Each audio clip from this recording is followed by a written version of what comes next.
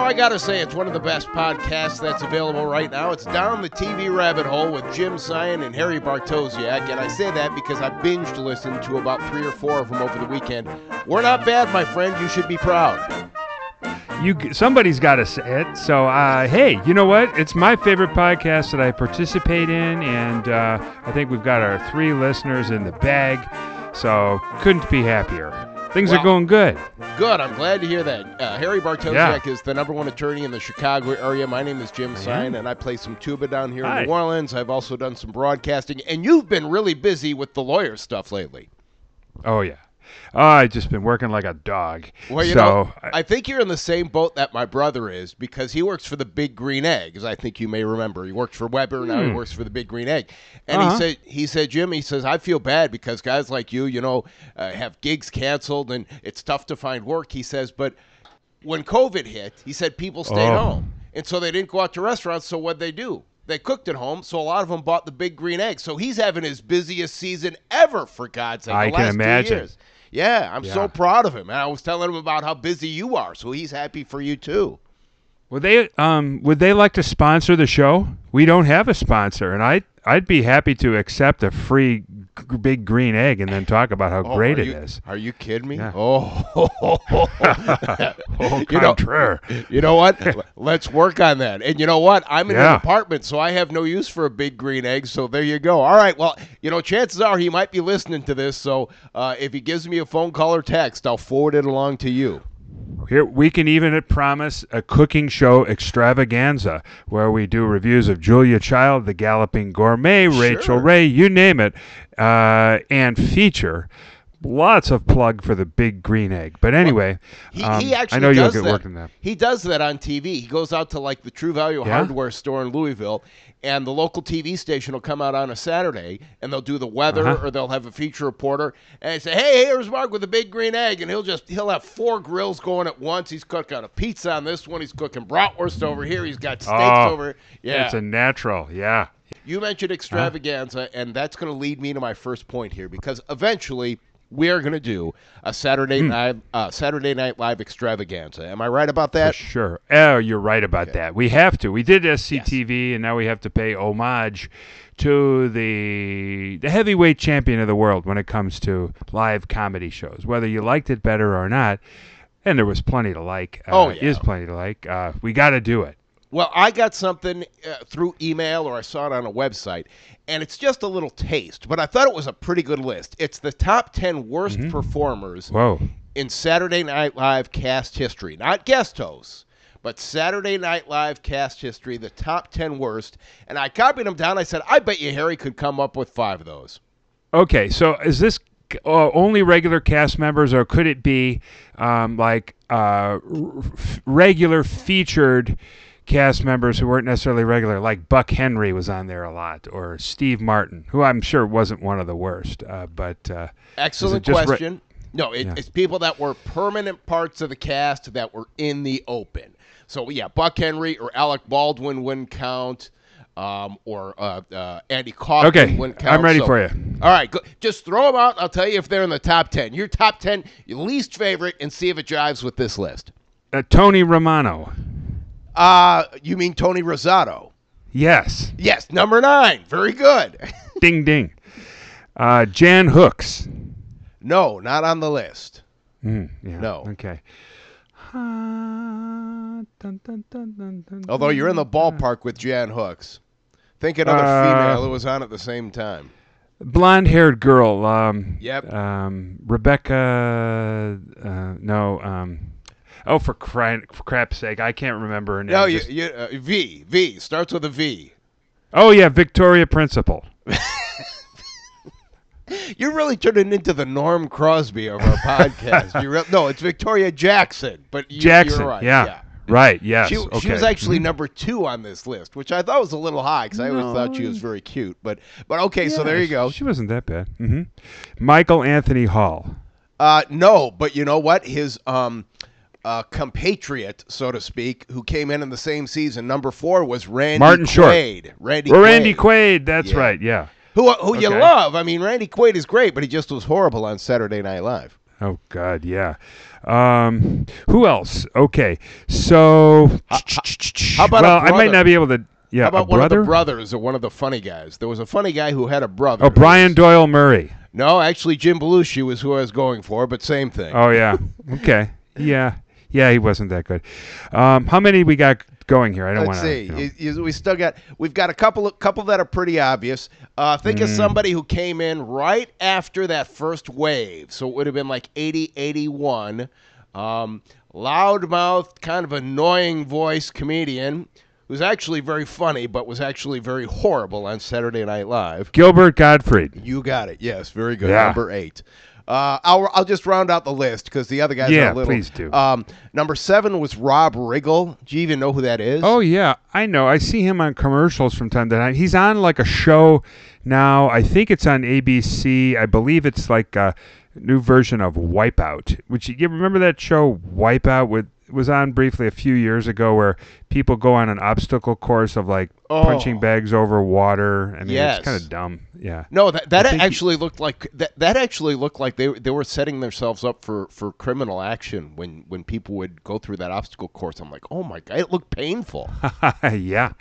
Well, yeah, because these people a little bit different than like not American Gladiators, but what's the one American Ninja Warriors or something where they have them go through they do an obstacle course, but these people are like trained for it. These were like slubs and slouches that would just do this thing because it looked like fun. Well, what's the big deal? It's a mat and you drop into the water. It looks like fun, but you're right. They ran them through the ringer, like no pun intended. That would be a good name for a band if you were like in high school. Slubs and Slouches. Hey, please welcome. Yeah, I like it. And the thing is, the expectations would be so low because of the name that you really would have to be very good. So, well, that's somebody had a good idea that what they should do for the Olympics, like this was during the Summer Olympics, is to make you appreciate how good these athletes are. In every event, they should put a slub or a slouch and have them compete at the same time so you could see the difference. Like some guy who no training, just like me, roll out of bed, right, flab, all that crap, and have that, you're doing the 100 meters with the world champion or something. That would be freaking hilarious. No, you're exactly right, and he's not one of my favorite performers. But Al Roker, actually, when NBC had the Olympics like 16 years ago, and this might have been when he was still fat, he wanted to do the bobsled. He wanted to say, hey, I want to do the bobsled so I can show people just how hard it is, and that was kind of his plan. And I don't know who it was, whether it was the president of the network, president of the Olympics, whoever it was, the executive, said, no, Al, we'll let you do it, but you're going to go just out of sight, right around the corner, and we're going to let you go for about 40 yards, and that's it. And he said, oh, no. He says, let me go further. I said, Al, no. No, it's much too dangerous. And so he ended up actually just doing like one turn. So he comes out of the turn going like 3 miles an hour. Then he comes into the camera view. He says, hey, it's the bobsled. I'm Al Roker. And you know what? You could get real athletes. Like get someone who's a good athlete, but obviously not a bobsledder. So somebody who thinks they can do it, right? Like a lot of these football players still think they can be sprinters and stuff. They get blown off the track. Let me finish up the list. Number 6 was Jay Moore. Do you remember Jay Moore? Yeah, he was in Jerry Maguire. Played like the smart-ass jerk agent friend of Tom Cruise in that one. Yeah, I think you're right. He and the thing is, he's been in a couple of movies where he's been all right, but he was terrible on Saturday Night Live, as was Jim Breuer, number 3, according to this Oh, God, list. I hated Jim Breuer. I mean, he might be a nice man, but that stupid goat thing that he does all the time, and he just looked like he was on drugs all the time. It's like, it's not funny. Zero humor registered with me. No offense again to Jim Breuer fans, but see, I didn't know he was the Goat Boy, and I saw clips of the Goat Boy, and I said, how did this get out of dress rehearsal? I mean, it's a one trick, and it's not even. It's like, mildly amusing. The guy talks, and then he turns into a goat, and then he talks some more. That's the whole. Well, for a while there, during that circa that time frame, there was even when Will Ferrell was on and all that, there was a lot of one-trick pony acts that kept going on and made movies, even like Night at the Roxbury with those two guys dancing to techno music. Okay, it's funny for like 5 minutes for one skit, and then they made a whole damn movie out of it. So, a lot of one-trick pony stuff on that show. Number one on the list was Robert Downey Jr., and it's hard to argue with that one. Right, I don't even remember him on there. I've read that he was on there, and maybe I saw him, but the guy's now he was pretty funny, but in a jerky character actor role kind of a way, in lots of things in the '80s. Like he was in Weird Science. Yeah. He was in some other stuff too, where he played like a jackass. Then things got weird for him, and now he's a superstar and all that. But it wasn't like comedy was totally out of the question for him. But he was an actor, not a improv guy. At least that's what it seemed when they put him on that show, as you're reporting here. Yeah. At least somebody who did this poll thought he was the absolute worst. Well, you brought up a great point, because when I saw him in those movies in the 80s, I always felt like he was a guy who was kind of feeling his way. And I'm like, maybe this guy's good. I don't know. Does he have talent? I can't really tell. But then, of course, as he became more of a serious actor, yes, he became excellent. Okay. For God's sake. He's done some really good stuff. All right, so since I came up with that dumb list to start the podcast, why don't we toss to Harry Bartosiak, who will feature his show for this week on Down the TV Rabbit Hole. I'm waiting. Okay. Can't wait. Well, you don't have to wait any longer. But I guess if I try to make you guess what my show is going to be, I am quite confident you wouldn't do it in a million years. You just wouldn't. This is not the kind of show that I normally pick. And as a matter of fact, it's not just a show, but it's primarily a man. And yesterday, what happened in history yesterday, a long time ago, that was commemorated? Do you know? Do you remember? No, I don't. I'm sorry. Okay. It was the anniversary of the assassination of President Kennedy on November 22nd, 1963. I should have known that, so now I feel like a jerk. Well, that's not why I picked this show. But what I was going to do was the network news. All the different broadcasters that I used to watch growing up as a kid and into adulthood on ABC, NBC, and CBS. But I got so into and tied up with the story and the way it unfolded for the CBS Evening News with Walter Cronkite that I decided to focus on That's the Way It Is, November 23, 2021. Down the TV Rabbit Hole, we'll talk about Walter Cronkite and the CBS Evening News. Well, that's great, because I'll tell you the truth. I know a lot about the history of the Evening News, but I'm not an expert on Cronkite, so you're going to teach me a lot of things, I think, here. There's some cool stuff. So the program, first of all, history of TV news plays into this. There was TV news for a long time, starting back, even obviously with the newsreels in the movie studios and in the earliest form of TV. Basically there was some form of CBS News dating back to July of 1941 during the beginning of World War II. Now, I don't know how many people had TVs or whether it was still in the theaters, but anyway, that was the early genesis of it.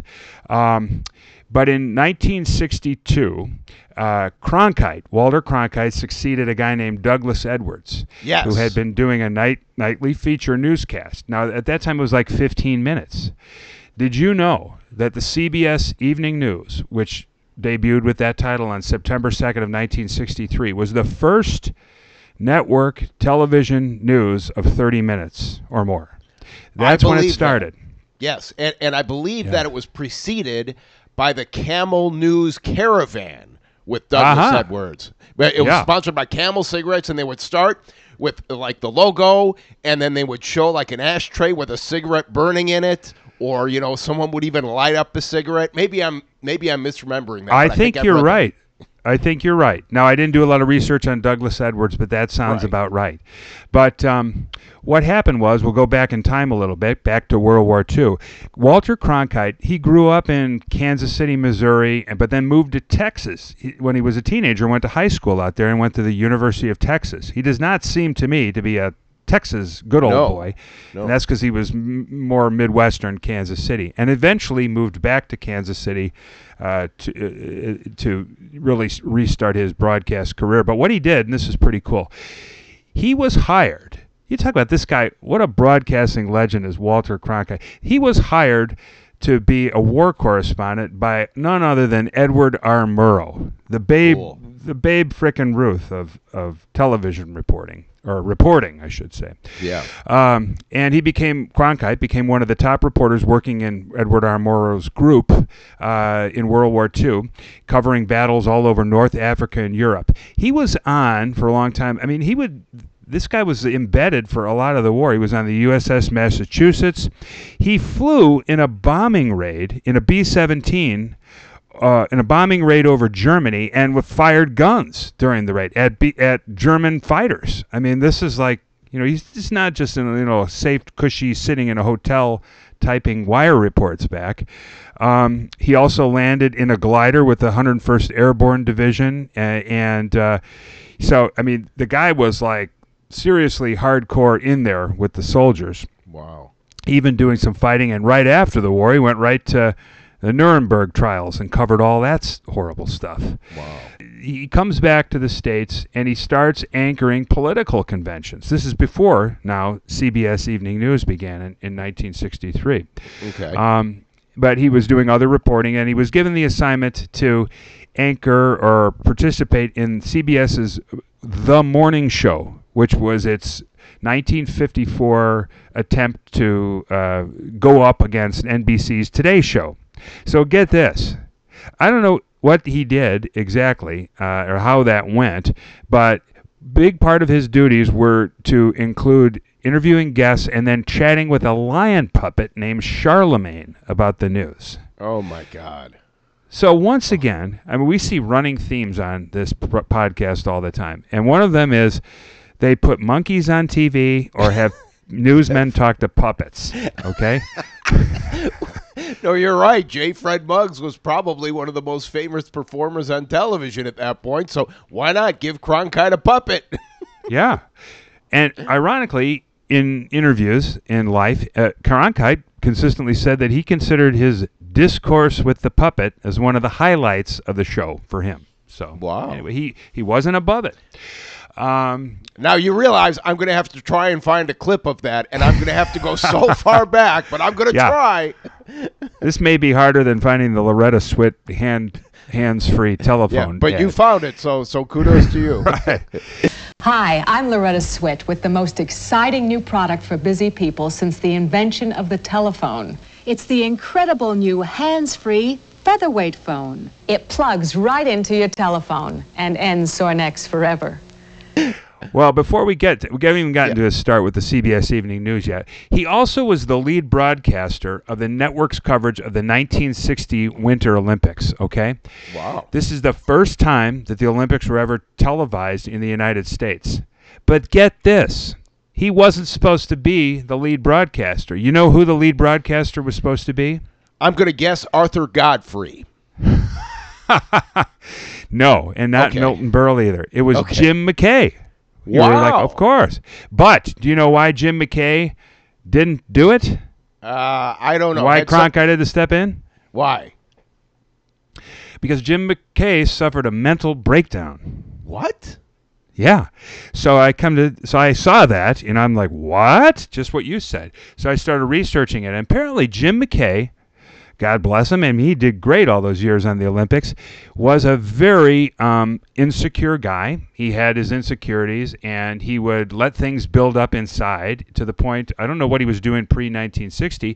He was working out of Maryland, I think. But his wife said he just got to the point where she had to take him to the hospital, basically, and he had to get treatment. He basically just broke down.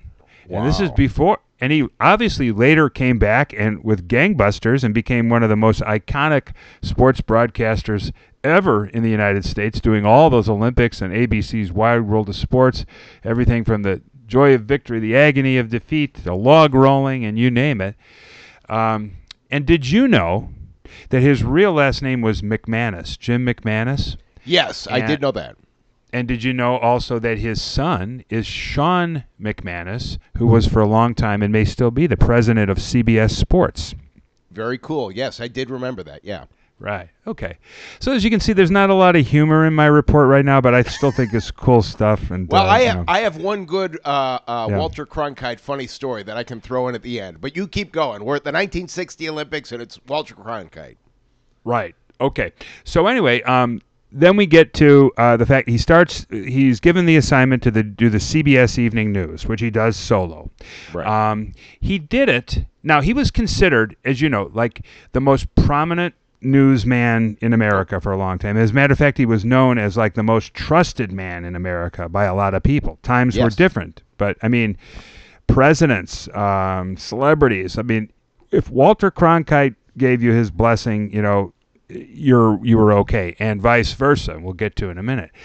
But he was on the air. You would think that Walter Cronkite, by the time he signed off, must have been on the air for about 40 years. That was my impression. This guy was always there. He was only on the air for 19 years. That seems like nothing almost on the evening news. Now, he did, like I said, this is in the 60s to 1981 when he signed off. But it just seemed to me that it must have been at least a 30-year run. But no, it wasn't. But he did a lot during that time. I mean, he was there for about all of the big events, the Cuban Missile Crisis, like I said, the assassination of President Kennedy, the Vietnam War, Apollo 11 moon landing, Watergate schedule, the whole shooting match. And if you want to see something that's kind of, I don't want to say it shake you up, but yesterday was the solemn anniversary of the assassination of President Kennedy. If you go back and look on YouTube, Walter Cronkite breaking that news to the nation, you know, he says, I don't want to like minimize the moment by using his voice to do a bad impression, but he basically comes in and takes off his glasses. You can see his eyes are swelling up, and he says, from Dallas, Texas, the flash, apparently official, President Kennedy died at 1 p.m. Central Time, 2 o'clock Eastern Standard, some 38 minutes ago. And then he gets choked up, and he talks about almost like, you know, he's just about to lose it. He talks about Johnson being sworn in. I mean, it's really, you talk about history encapsulated, you know, how the nation was feeling. And, you know, he was really given a lot of credit for adding some perspective and kind of keeping like his hand, you know, keeping things calm, but giving appropriate perspective to what was shaking down as he was reporting on things minute by minute. I mean, they broke into As the World Turns. I'll tell you an inside story. When they broke into As the World Turns originally, they couldn't go on camera. That's right. They could not. Exactly. The camera had to warm up. That's how old the technology was. So they put up a slide, special report, and Walter Cronkite voiced over that slide. And then, of course, you know, as everything progressed, we saw the video of Cronkite with the glasses and all that. And that's, you know. That's right. And it is. And it's chilling to this day when you watch it. I mean, it gives you shivers. And what he said was that, you know, what they would do is they'd roll the cameras in, like before the 6 o'clock news. But basically, somebody had asked him, well, how come you happened to be there? He's like, well, that was my job. I sat at my desk all day long, every day, unless they sent me out for something. This is how powerful Walter Cronkite was. In 1968, you know, you probably know, most people know, that he came out eventually against the Vietnam War. Basically said, enough is enough. This is not right to continue anymore. And that only, I'm guessing it turned some public opinion further against the war. But what it did is LBJ said, basically, oh crap, if I've lost Cronkite, I've lost the country. And in part, they said it played a significant part in his decision. It was probably the straw that broke the camel's back, but it was in some significant part in LBJ not running in 1968. Yep, I've read that. It's very true. Yeah. Then Cronkite covered the 1968 convention, and here's an interesting fact: everybody knows all hell broke loose at that 1968 convention. But did you know that when Cronkite was anchoring, that Dan Rather was down on the floor and he got punched by somebody to the floor, and it was on camera? At arms, security people have one of the members under both armpits and forcing him out. Dan Rather? What's your name, sir? And what is your name, sir? Take your hands off of me. Dan Rather? Unless you intend to arrest me, don't push me, please. Sir, I know you won't, but don't push me. Take your hands off of me unless you intend to arrest me. Wait a minute. Wait a minute. Well, Walter, as you can see... I don't know what's going on, but these are security people apparently around Dan. And obviously getting roughed up. We tried to talk to the man, and we got bodily pushed out of the way. This is the kind of thing that's been going on outside the hall. This is the first time we've had it happen inside the hall. I'm sorry to be out of breath, but somebody belted me in the stomach doing that. What happened is a Georgia delegate, at least he had a Georgia delegate sign on, was being hauled out of the hall. We tried to talk to him to see why, who he was, and what the situation was. And at that instant, the security people... well, as you can see, put me on the deck. I didn't do very well. I think we've got a bunch of thugs here, Dan. If I may be permitted to say so. Well, mind you, Walter, I'm all right. It's all in a day's work. Well, I saw the performance, and it didn't look very good from here, I'll tell you that. Here's an interesting thing. You know, I've already done a little bit of an impression. Walter Cronkite, CBS Evening News. Did you know that he trained himself to talk like that at a rate of 124 words per minute so that viewers could clearly understand him? Okay? No, but that sounds remarkably accurate, because when you think about delivery, his delivery was always the same cadence. Yeah. I guess average Americans speak about 165 words per minute. And they slowed him way down. Somebody slowed him down, or he decided. I didn't get that far with the research. But another thing that was interesting to me was they were a ratings monster for a long time. And that was, I'm sure, because they all did a great job, and Walter Cronkite was great and loved by people. They were loyal to him. But also, the other networks made decisions they weren't going to put anywhere near the resources into the nightly news for a long time. And so that was one reason they clobbered NBC in that category. It was because, in part, they didn't said that we're not going head-to-head with CBS. You guys spend all that money, go ahead, knock yourself out. When Cronkite retired in 1981, it wasn't all by choice, but he was too classy to ever make a big deal out of it. A lot of people think he would have wanted to go on, but Dan Rather took over, and he did it for 24 years, longer than Cronkite. That doesn't seem right to me. No, it seems like just the opposite. It seems like Rather did like 10 years and Cronkite did 30. Right. And after that, it was, they had some other people that did it from time to time. Connie Chung, I guess, was in there with Dan for a while. That wasn't good. Please don't mention Connie Chung in the same breath as Walter Cronkite. No offense, because I used to have the same agent she did. Really? A guy named Alfred Geller, who was I could tell you stories about him. Okay. But yeah, I mean, Walter Cronkite was really he was the Cadillac or the Bentley, and he was the last of the Murrow guys, I think, who was actually on TV, on a regular basis. Right. And just to finish up on the parade of people after him, Bob Schieffer took over. Katie Couric for a few years. Yeah. Scott Pelley, who was on 60 Minutes, and then there's some guy named Jeff Glor. I'm not watching anymore because this is all cable news. I watch whenever I want. I turn on the news, and then Nora O'Donnell does it now. But back in the day, I just remember I would come home from not as a young kid, but as a teenager, and as I got into college and then for sure law school, like that was appointment television. And here's one other last fun fact for you. Okay. Maybe the best fact of all. Did you know that Walter Cronkite, despite all that hardcore news coverage and being embedded in the war and covering President Kennedy's assassination, the Cuban Missile Crisis, you know what one of his favorite things to do was? Sailing. It was sailing for sure. You're right. But here's a little known fact, Cliff Clavin. Right. He was a longtime ham radio operator. Oh, my God. Yeah. Can you imagine?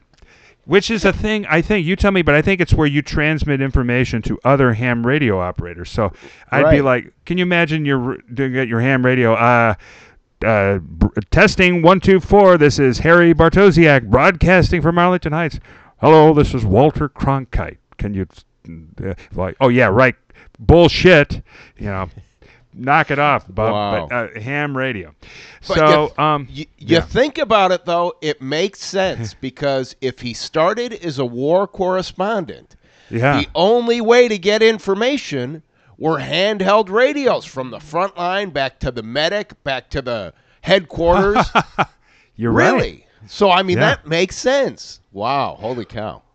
Well, I'm never going to be a ham radio operator, but I am going to buy on the black market a ham radio operator's license plate so I can have that designation on my car, because I see those from time to time and I think, boy, that could be me. Well, probably get special parking privileges at different events. I would imagine. I don't know, but yeah. That reminds me of the great story when my brother was driving on I-55 from Eastern Illinois University to Chicago, and he was driving my car, which didn't have a horn at the time.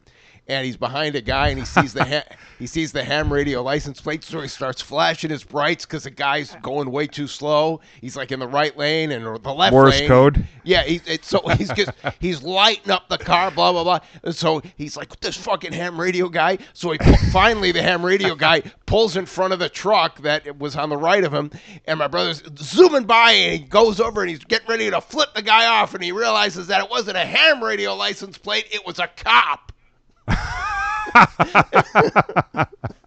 That's good. So the great line is my brother, of course, the guy turns on the lights, my brother comes over, and my brother's leaning out the door because, my brother has the gift of gab, and the cop just immediately comes up and holds up his hand, and he says, I'm giving you a ticket. Sounds like Jack Benny. Yeah. I felt bad for him, too, because it was my car, and it was a good Toyota Celica. It just didn't have a horn. The horn broke at some point. What did your brother say? I'm sorry, officer. I thought you were a ham radio operator. Okay. I get it. Yeah. See, maybe if the guy was cool, he might have got it. Because if you're on a 2-lane expressway, and the speed limit is 65, and there's a truck in the right-hand lane doing 65, the guy in the left-hand lane going 65.0001 miles per hour is most likely going to be a ham radio operator. Yeah. Yep. Oh man. All right, let me tell you my 2 Walter Cronkite stories real quick. The other networks, and ABC really wasn't a player, but NBC didn't put the resources into news that CBS does, or did. And the reason was, for many years, even into the 60s, the networks never considered news to be a moneymaker because it was only a half hour. And the thing that they actually put more money into and put more resources into were the conventions, like you mentioned. Uh-huh. And the only time that Walter Cronkite ever had any sort of ratings difficulty, and he was always number 1, I think, but when NBC put Huntley and Brinkley, and this might have been 64, they put Huntley and Brinkley on the convention where Walter was just doing it solo. That's when Huntley and Brinkley all of a sudden, because remember, the conventions were a big deal back then. You didn't know for sure. And they were on prime time. If there was nothing to watch other than the conventions. I mean, all the networks covered it. So Huntley and Brinkley, because they had a good interplay, all of a sudden became popular for a while, and NBC did put them on the nightly news together, I don't know for how many years, and they were relatively successful, nothing like Cronkite. But that's the only challenge that Walter Cronkite ever really faced in his 19 years. Well, I will tell you, I met Walter Cronkite. Wow. That's amazing. Tell. Okay. All right. Well, okay. I'm exaggerating the story. I was vacationing with a girlfriend at the time. Her parents had a place in the Hamptons. So we flew up to Boston, then went to the Hamptons. Or no, it was Cape Cod. Cape Cod. Is that Martha's Vineyard? Yeah, Martha's Walter Cronkite was a well-known resident there and very active in the community. Yep. Yeah. And we went to a restaurant that was on a marina, and someone said, "Oh, there he goes." And sure enough, there was Walter Cronkite in his boat putting out, through the harbor. So I got to see, I think I saw his profile, and I saw him. And you yelled, "Hey, Cronkite!" And that was meeting him, basically. I should have. No, I think I waved. So, I mean, that halfway counts, you know. I mean, at least I was within 50 yards of him, so. Did you ever see the SCTV skit when they did a show on there called Dialing for Dollars, where people would call in and try to win money? It was just like you have a telephone, and it used to be Harold Ramis doing it as the guy. His character's name was Mo Green, like the guy from. But they'd have Dave Thomas doing it sometimes as Walter Cronkite, and he'd be like, "Dialing for dollars, call in to win money," and then somebody would call in, and it was a crank caller. "Hey, Cronkite, I'm going to come and get you. I'm going to get you, Cronkite." "What? What is this?" And he would hang up and say, "Well, let's try the next line." And then say, "Cronkite, I'm going to put your head in a vice until your mustache pops off." "What? Hang up." Yeah, that was the whole bit. Well, let me guess, because one of the crank callers had to be John Candy. Yeah, it was. I'm sure. Yeah. I know the other story I was going to tell you. I'm glad you reminded me. Yeah, let's hear it. You see, back then, and I don't know if it was for the entire 19 years, but quite frequently, the anchor, and especially with Cronkite, he had a special title, and I think it was executive editor, or there was an executive producer, obviously, who really oversaw the newscast, but let's say it was executive editor. So basically, he had the final say on all the content. Like, if he didn't want a story, it wasn't going to be in. Well, during the news one night, and this would have been, early 70s, and I should know the year, but I don't. They come back from commercial break, and Walter Cronkite is on the phone, because you remember they used to have a phone there on the set. And he turns to the camera, he says, "Folks, pardon me for just 1 minute." And he's talking on the phone, and he literally talks on the phone for 45 seconds. He's got a pen or a pencil in his hand. "It's okay. Yes. All right, well, thank you." He said, "We really appreciate the phone call. Thank you very much." And he hangs up the phone, and I wish I could remember the name of the person. But he says, "Folks, that was Steve Konchak. He's a spokesman for Lyndon Johnson and the Lyndon Johnson estate, and he was just calling me to tell me that Lyndon Johnson passed away." Thank you very much, Tom. I'm on the air right at the moment. Can you hold the line just a second? I'm talking to Tom Johnston, the press secretary for Lyndon Johnson, who has reported that the 36th President of the United States died this afternoon in an ambulance plane on the way to San Antonio, where he was taken after being stricken at his ranch, the LBJ Ranch in Johnson City, Texas. So, I mean, literally, the first call the guy made was to Walter Cronkite. So he's on, "Excuse me, folks, hang on, I'm on the phone here with something important." I mean, just the fact that he had the courage to go ahead and tell a live TV audience, "Hold on a second, I've got something very important here on the phone." And he didn't rush it. He didn't say, "Hey, we're back from break. Hey, I got to go." No, he's like, "Okay, well, thank you, sir. I appreciate it. Okay." And then he hangs up the phone and he relays the news. That would never happen today, unfortunately. Never.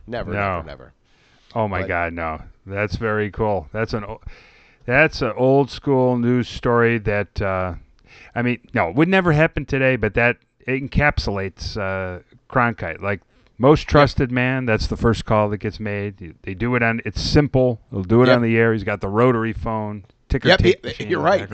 Stupid rotary phone. And the clackety, as Johnny Carson used to. Remember when Cronkite retired? Carson did a Cronkite? Oh, yeah.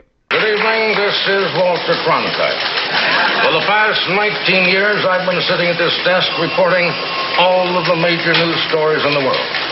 Tonight is my final broadcast, and I would like to add one personal note. For God's sakes, knock off that tickety.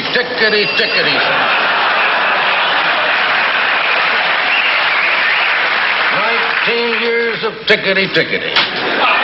And another thing, they don't even give you your own office.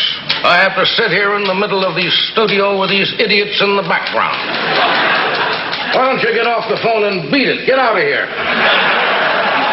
And what the hell is a broad doing in the newsroom? This ain't the Mary Tyler Moore Show.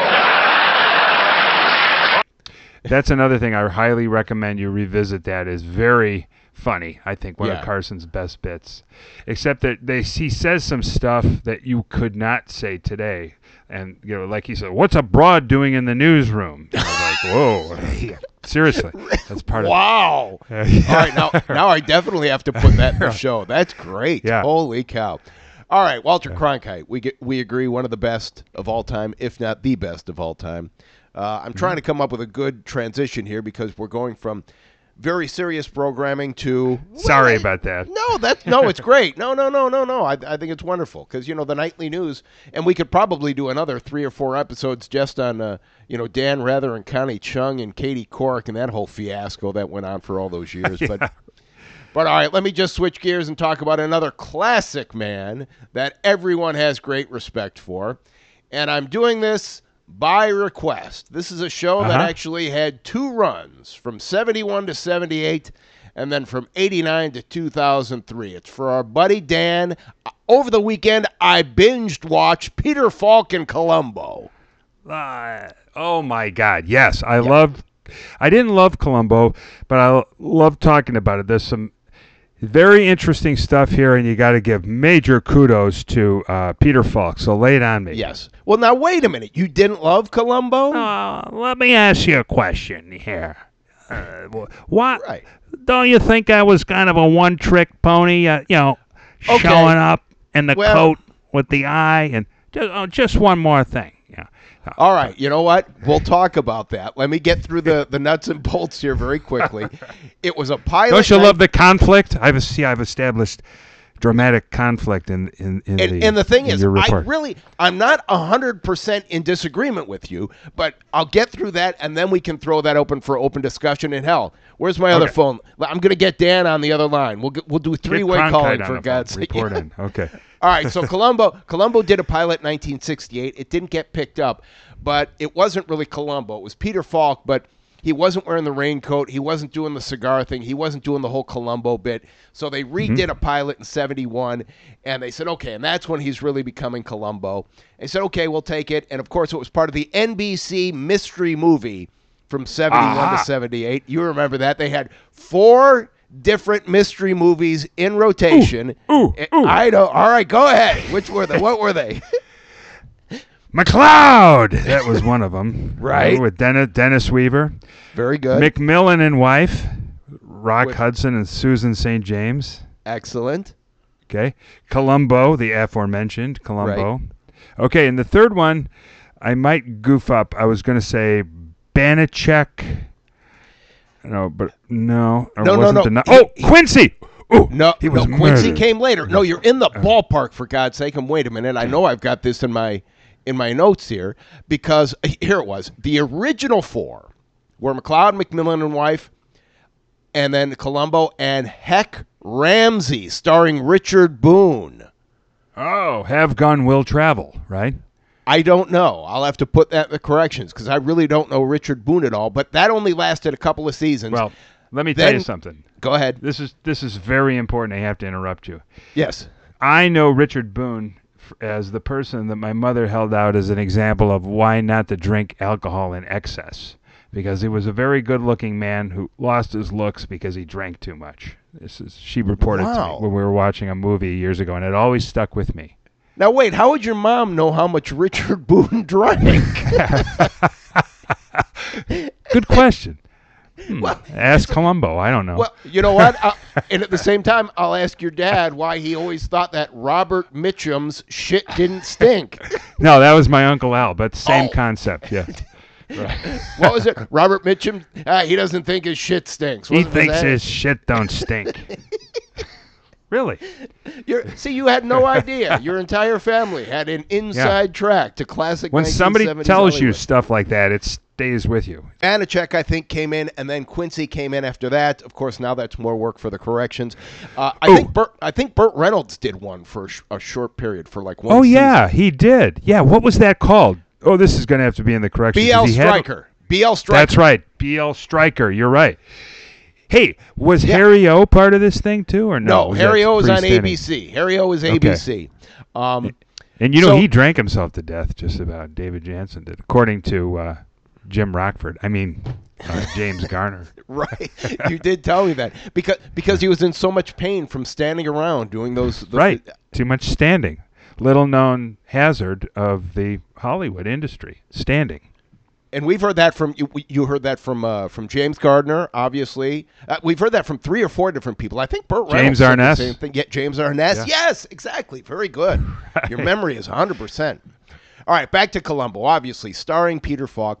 I'll say this: I binged watched it over the weekend, and the writing, for the most part, on the NBC show is excellent. Let's see, how many episodes did they do on NBC? Because it was on NBC, and then many years it went to ABC. Boy, my notes are terrible this time. But I will tell you this. One of their first episodes, it was called Murder by the Book. It was on in 1971, and it's number 16 on TV Guide's greatest episodes of all time in TV. But that shouldn't be surprising, because it was written by Steven Bochco, and it was directed by Steven Spielberg. Whoa, you're kidding me. And it was 1971?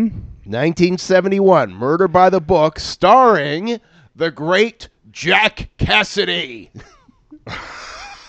Yeah. Wait, Jack Cassidy, not Ted Cassidy. Jack Cassidy, the smoker.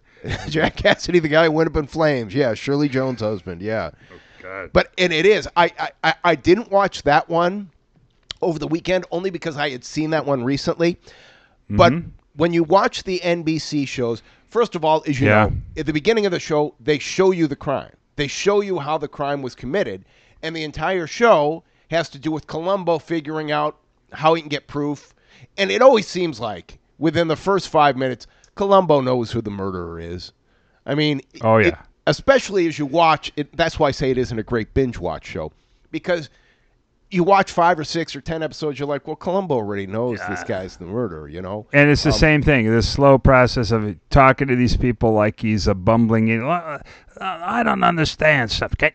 Can you just show me a little bit about this vase here? How's that work? Well, see, that's why I'm going to agree with you when you said one trick pony, although I don't think that's necessarily true. But when you binge watch it, you're like, okay, it almost kind of follows that same pattern or pattern.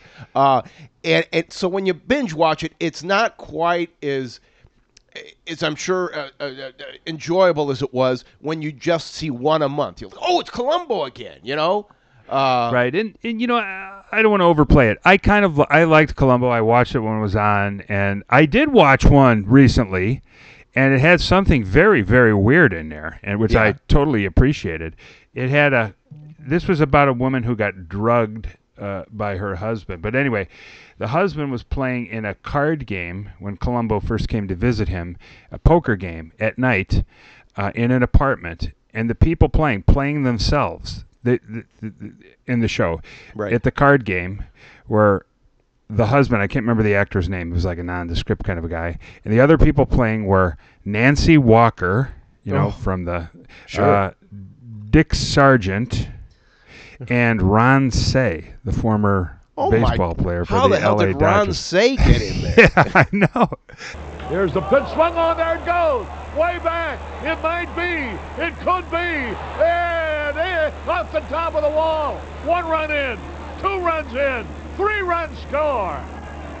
Say hit the top of the left field wall, clearing the bases. I was watching it. I'm like, who is that guy? He looks so familiar. I'm like, it's the Penguin. And then I thought, how bizarre, how random is this? And it really must have been random. It must have been like, yeah, we're going to get you on an episode of Columbo here, because there was no point. They never explained why this they introduced themselves to Columbo. He's like, yeah, I know you. You're on that show. With the witch. Bewitched. And then, you're the ball player. But there was no explanation of why they were there together. It was shot like in L.A. because it was bizarre. That is classic. Now, I'm going to have to go deeper, because I'm going to have to find out how the hell they came up with those 3 actors to play the card players. That's crazy. It's got to be an ABC one, because they were on from 89 to 2003. So, and Penguin was with the Cubs in the mid 80s, so he would still look like. And before that, I don't think he was even on the Dodgers until 75. I'm guessing. Yeah. I don't know what year this was, but I'm telling you, I saw it, and it was bizarre as hell. This card game. So you can Google like. I will. Ron Say on Columbo or something like that. All right. Now Columbo was number 7. according to some list of TV's greatest characters, which you might have a little issue with, but number 7 is number 7. Someone ranked him up there. So, okay. And here's the thing with Peter Falk, and I learned this through a very, very, very backhanded source. A guy named Joe Esterhaus was a Hollywood screenwriter. He's written a couple of really good books. Yeah, I've heard of him. He wrote Hollywood Animal, which I highly recommend, because he basically left Hollywood and he said, okay, I'm not going to work as a screenwriter anymore. I'm going to tell all the true stories. So, I mean, scandals, drink, drugs, girls, I mean, everything that you would imagine. He just blows the lid on it all. And he talks about having a meeting with an agent, and the meeting was like at 2 o'clock. So he gets to the agent's place, and he's sitting in the waiting room, 2 o'clock, 2:15, 2:30, 2:35, 3 o'clock. So Joe Esterhaus, who was kind of a dick, he's like, fuck this. I don't care how much this guy's going to pay me. I'm getting out of here. So just as he's leaving, the agent comes in with Peter Falk. And Peter Falk and the agent had gone out and had like a 6-martini lunch. So they're in the office, and they're just about to have the meeting, and Joe Esterhaus is about to give this guy, read him the riot act, and then Peter Falk comes back in because he can't find his keys. And Esterhaus is going, oh, geez, this Peter Falk, why is he doing this Columbo bit just for me and the agent? And then he realized after about 10 minutes, he goes, holy shit, Peter Falk is pretty much Columbo. Really? I never suspected that. I thought it must be just a cartoonish gag, but he was really kind of like that, huh? I think so, especially if he had had a couple of drinks, I guess, because Joe Esterhaus, who had been around the block, he's like, holy shit, this guy. And when you think about it, Burt Reynolds really was kind of Smokey and Smokey and the Bandit, I mean, and that's what Gary Stevens, the great jockey who played in Seabiscuit. Gary Stevens played George Wolfe, and he had an acting coach that came over to his house for 45 minutes, read lines with him, and he said, okay, congratulations, welcome, you're going to do great. He said, wait a minute. He says, I was just being myself. You're not giving me any coaching. He says, no. He says, you don't understand. 90% of the actors in Hollywood are just playing themselves. Go out, have a good time, and cash the check. And he did. I love that. That's good. So Peter Falk really, really had a lot of Columbo traits, which is pretty cool when you think about it. Because I don't know. When you watch him, and again, it's not a great binge watch show, but the writing is almost always very, very clever. But I will say this. As I got to the end of season, what would it be? I guess season 7, 1978. You realize that the writers are getting a little too clever because they're throwing in a little too much foreshadowing. Like, for instance, there'll be a scene, blah, blah, blah, and then for like 1 second, they'll get a tight shot of a matchbook. Or in one, they got a tight shot of a Sharpie marker that the guy used as part of the whole elaborate scheme to kill somebody. And you're like, this is just getting a little too cute. I think, and sure enough, the last couple of episodes aren't quite as good, and you're kind of watching, you're like, I've got this figured out, and it's really, there's not going to be anything that I haven't seen before.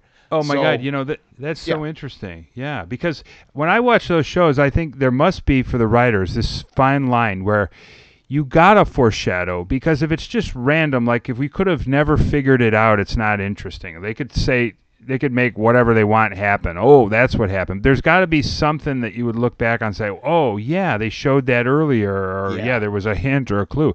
But if it's too obvious and you actually figure it out, that's no good either. So that's where the real craft of writing a mystery comes into play.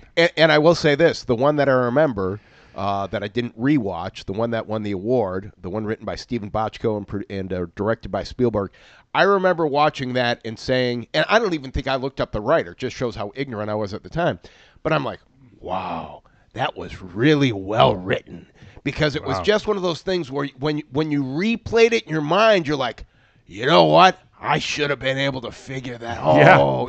That's when they got you. Yep. Did Columbo ever have a theme song? Oh, good question. I don't think he so. did on NBC. I'll have to check the ABC episodes because I really didn't watch many of those. Wow, I don't think so. Well, of course, but Mrs. Columbo had a theme song. Oh, God. I know. Remind me who Mrs. Columbo was. Oh, I know who it was. It was the woman who was on Star Trek, The Next Generation.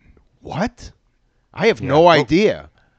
Mrs. Columbo was a show with I forget the actress's name, but I can guarantee she was a soap opera actress for a while before that, but then she was on the show Star Trek The Next Generation, you know, the second one after the William Shatner group. Okay.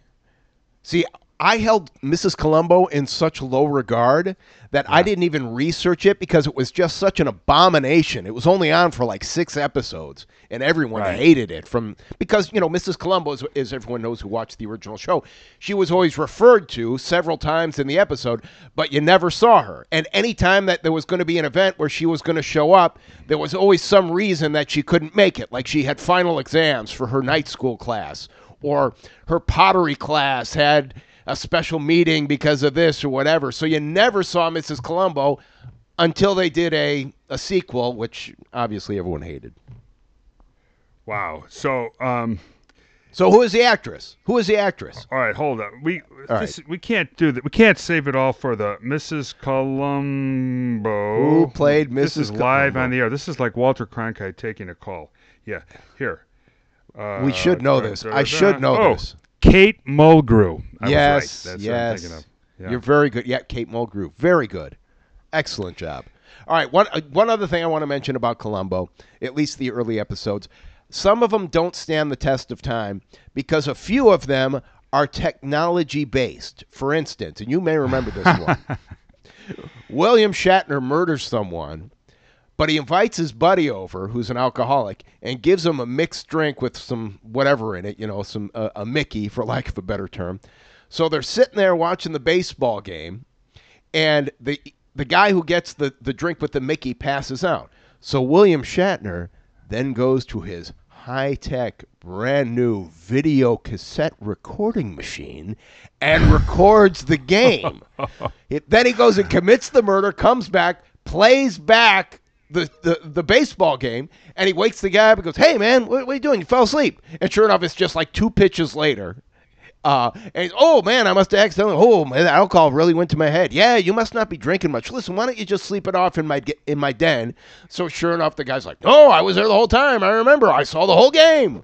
So anyway, when you watch that back, you're like, well, I know exactly where this is going. And then there was another one where a guy, and it actually was an elaborate plot, where in one part of the house, a guy gets shot. And what happens is the bad guy shoots the dead guy, shoots him, you know, with a silencer, so no one knows it happened.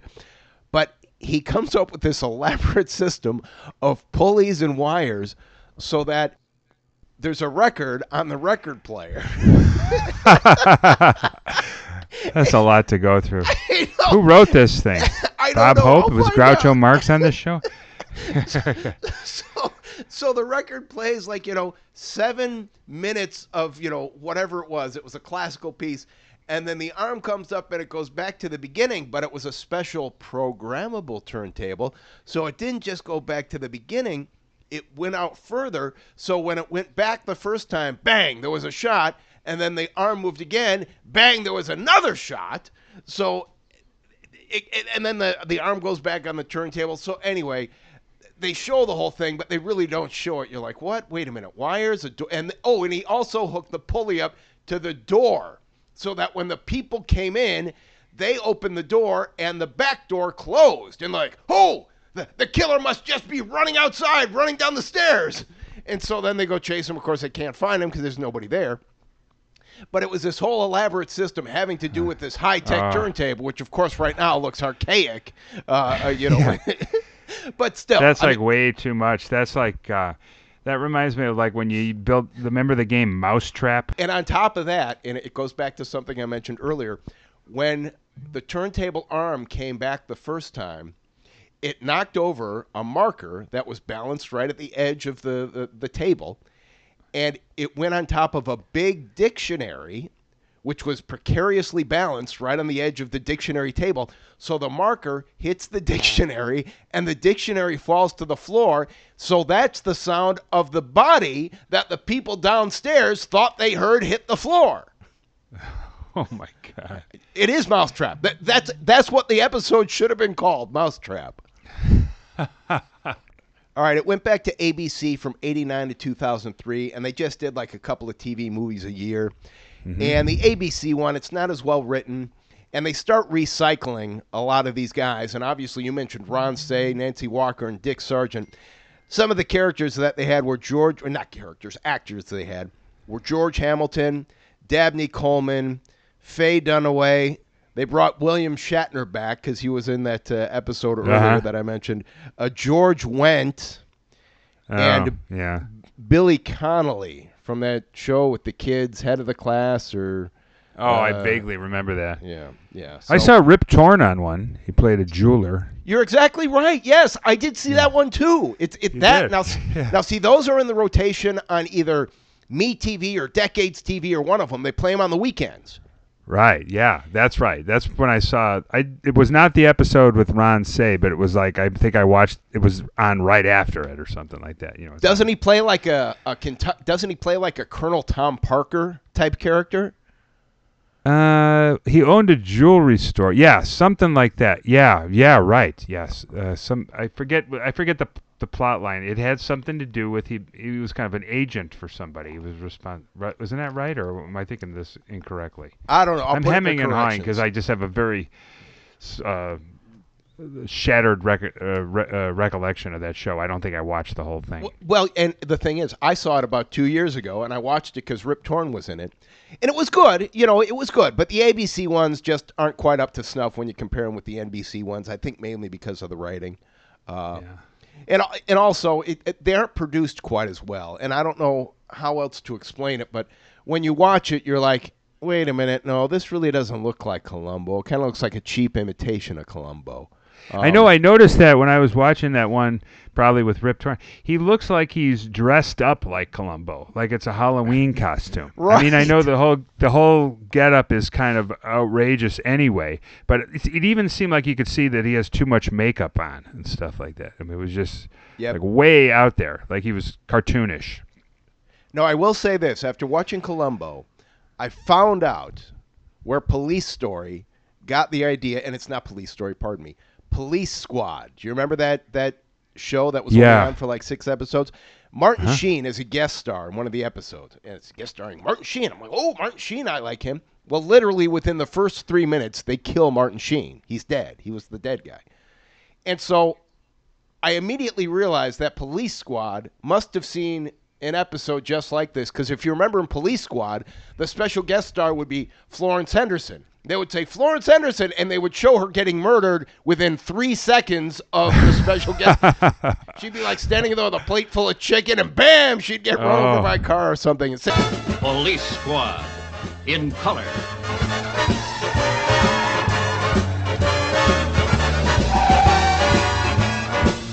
Starring Leslie Nielsen. Tonight's special guest star, Florence Henderson. Every special guest star they had on Police Squad was dead within 5 seconds, which is brilliant. Okay, that's good. That's funny. All right, I'm looking at my notes. The only other thing that I wanted to mention is the fact that Columbo had that car, and you probably don't know what it is, but it's the $1,000 Jeopardy answer. Do you know what make and model Columbo drove? I'm going to say it was a Fiat, but I don't know. I couldn't even venture a guess beyond that. Well, if we were wagering a cold Budweiser, I'd buy you one because it's not a Fiat, but it's a Peugeot 403. Oh, Peugeot. Oh, yeah, right. Yeah, so and it was like old and white and small and dirty, right? Yep, exactly. Just like Columbo. Old, white, small, and dirty. There you go. Okay. All right. Hey. I'm trying to think of a good impersonation to finish this up with, because you could do your Cronkite, you could do your Peter Falk, you could do your Jack Cassidy. Why don't we mess it? Okay. But as I light up a cigarette, I want to say to you, and that's the way it is. November 23rd, 2021, sir. And good evening. Okay, this is Jim back with the corrections, and I was actually going to have Harry join me for these, but I think I'll just bring this up on our next podcast. It's a point I'm going to make at the end of these corrections. First of all, the Camel News Caravan was actually on the NBC Evening News back in the day. Let's see. Walter Cronkite had the title of Managing Editor. That's the title that the anchors usually had back in the day. Richard Boone, yes, he was in Have Gun Will Travel, so Harry was right on that one. B.L. Stryker with Burt Reynolds was part of the ABC mystery movie, which was also in rotation with Columbo. Columbo really didn't have a theme song. They had some incidental music, but no, according to the internet, no theme song for Columbo. Harry was right. Rip Torn, the great Rip Torn, played a Beverly Hills jeweler on an ABC episode of Columbo. And Mrs. Columbo, believe it or not, as bad as it was actually on the air for 13 episodes. All right, here was a point I was going to bring up with Harry, and I can't believe we didn't address it during Columbo. Here's just a little piece of advice, and I'm sure Harry would back this up 1,000 times because he is the #1 attorney in the Chicago area. But if you ever commit the perfect murder, and some guy in a trench coat knocks on the door and starts asking you questions, get a goddamn lawyer and shut the hell up. Because if any of those people would have just shut up, they never would have been caught. All right, there you go. Harry and I will talk about that more in the future. Thanks for listening. So long now.